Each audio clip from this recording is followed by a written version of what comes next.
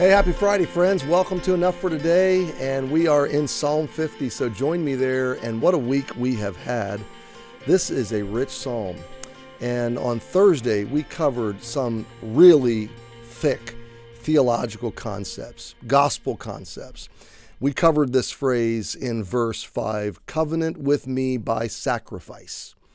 And then yesterday, did I say Thursday? Wednesday. Then yesterday, we covered how God corrects us. Hear my people, I will speak, verse 7. Israel, I will testify against thee. I am God, even thy God. The tenderness of that.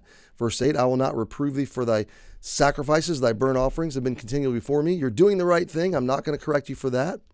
You're doing enough of it. Verse 9, I will take no bullock out of thy house, nor he goats out of thy folds. I don't need more animals. So now we pick it up in verse 10.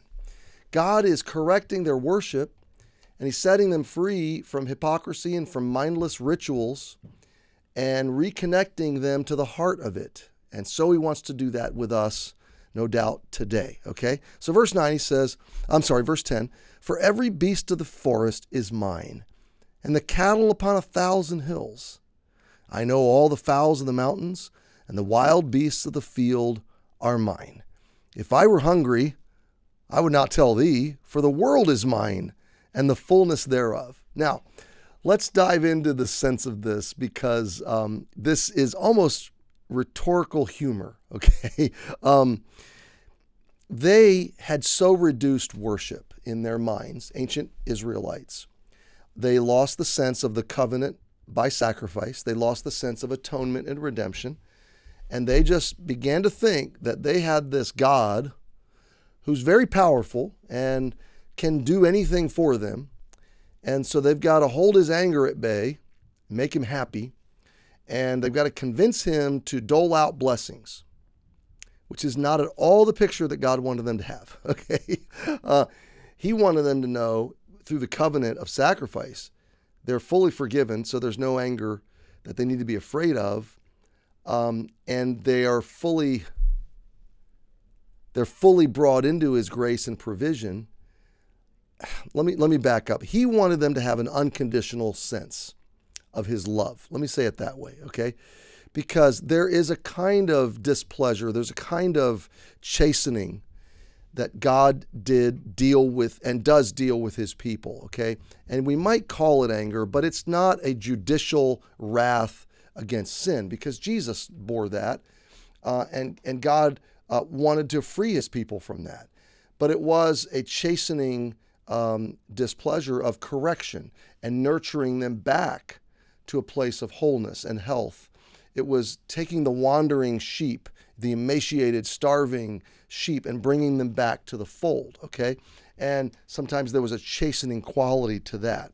So with that understanding, God wants you and me, as his ancient people did, he wants us to have a sense of unconditional love and acceptance, that we're not keeping God at bay from whacking us by doing good things, and we're not coaxing him into giving us blessings by obeying him or doing good things, okay?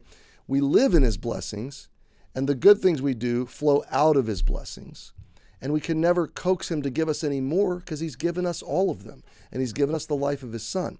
We can remove ourselves from it through rebellion and disobedience, or we can get back into the flow of those blessings and experience it and enjoy it. But God does not withhold any of his goodness from his children. Okay, back to the text. They, ancient Israelites, had turned their religion into keeping an angry God at bay, keeping him off our back, staying out of trouble, so he doesn't whack us, and coaxing him to do good things for them, like send rain, grow crops, multiply herds.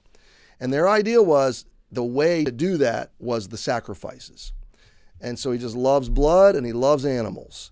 He loves lambs and he loves goats and he loves bullocks. So just the more you give him, the happier he is.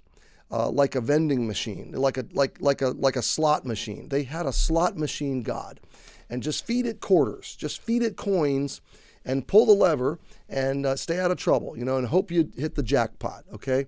And on a good season, wow, we must have given God enough sacrifices that he's given us rain and sunshine and fertile grounds and crops and herds. And wow, we must have just hit the jackpot. That's how they viewed God. And my friend, that's how a lot of Christians view God. He's just a slot machine. Feed him enough good works, feed him enough offerings, feed him enough, going through the motions, and then pull the lever, and he's going to dole out blessings for you. And at the very least, you'll keep him at bay. You'll keep him from whacking you.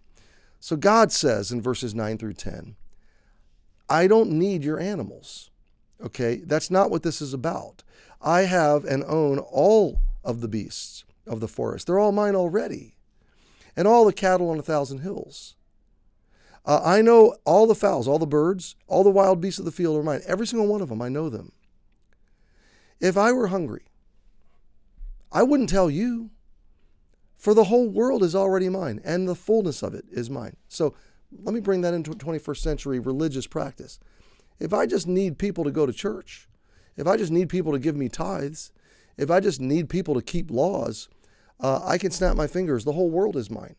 I don't need you. I don't need to come to you to meet my needs. If your idea, friend, has become just keeping God at bay, keeping him off my back, keeping him happy so he doesn't whack me, you've totally lost the sense of your relation, of the true nature of redemption and your relationship with God. His heart is for you. His blessings are on you. He delights in you. He sings over you. He cherishes you. You are his treasure. He doesn't need you to do more. You're likely already doing enough. I mean, that's what they were doing. He said, you're doing enough. Don't bring me any more sacrifices. I don't need any more animals. Okay? So what is this all building up to? And he's teaching them, all of your stuff, all your animals, it's all mine already. Why do I want you to bring me the first fruits? Why do I want you to bring me the tithe? Why do I want you to bring me the animals? Here it is. Are you ready? Well, verse 13, I need to throw this one in. Will I eat the flesh of bulls and drink the blood of goats? Like, really? Do you think I am a physical being that lives off of meat and blood? Is that what you've reduced this to?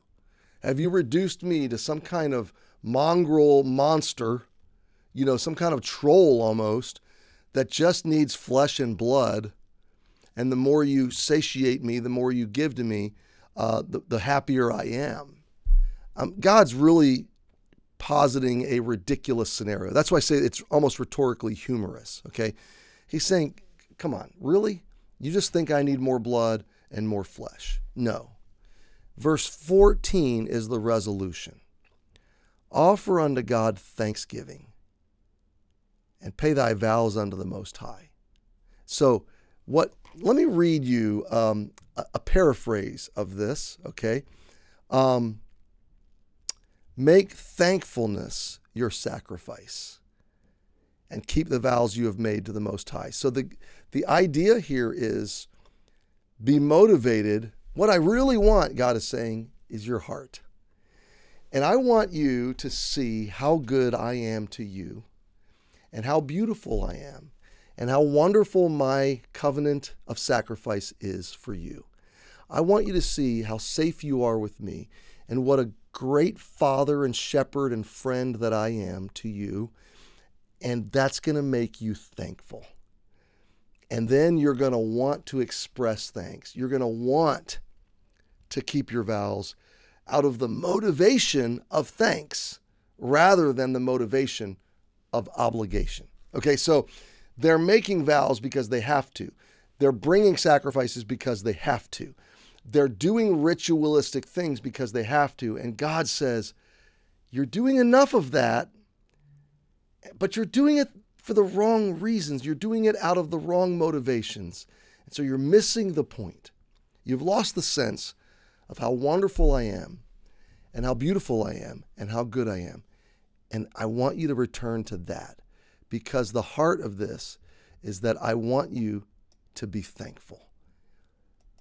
The sacrifice of thanks is what really brings me pleasure and delight and honor. It's what really makes the difference. So my friend, today, here is the big, big challenge before you. You have a God who loves you even when he knows your worship is ritualistic and you're simply trying to give him what he wants so you can get what you want. He still loves you. And what he says to you is, hey, you're doing the right stuff, but listen, you lost the joy of it. Step back. Remember how good I am. Remember, I'm your God, and I'm for you. And let thankfulness grow up in your heart. And then worship me. Then serve me. Then keep your vows. Because that's when you'll want to. That's when you'll enjoy it. And that's when it will be sustainable by love. Happy Friday. Have a great weekend. I'll see you Monday.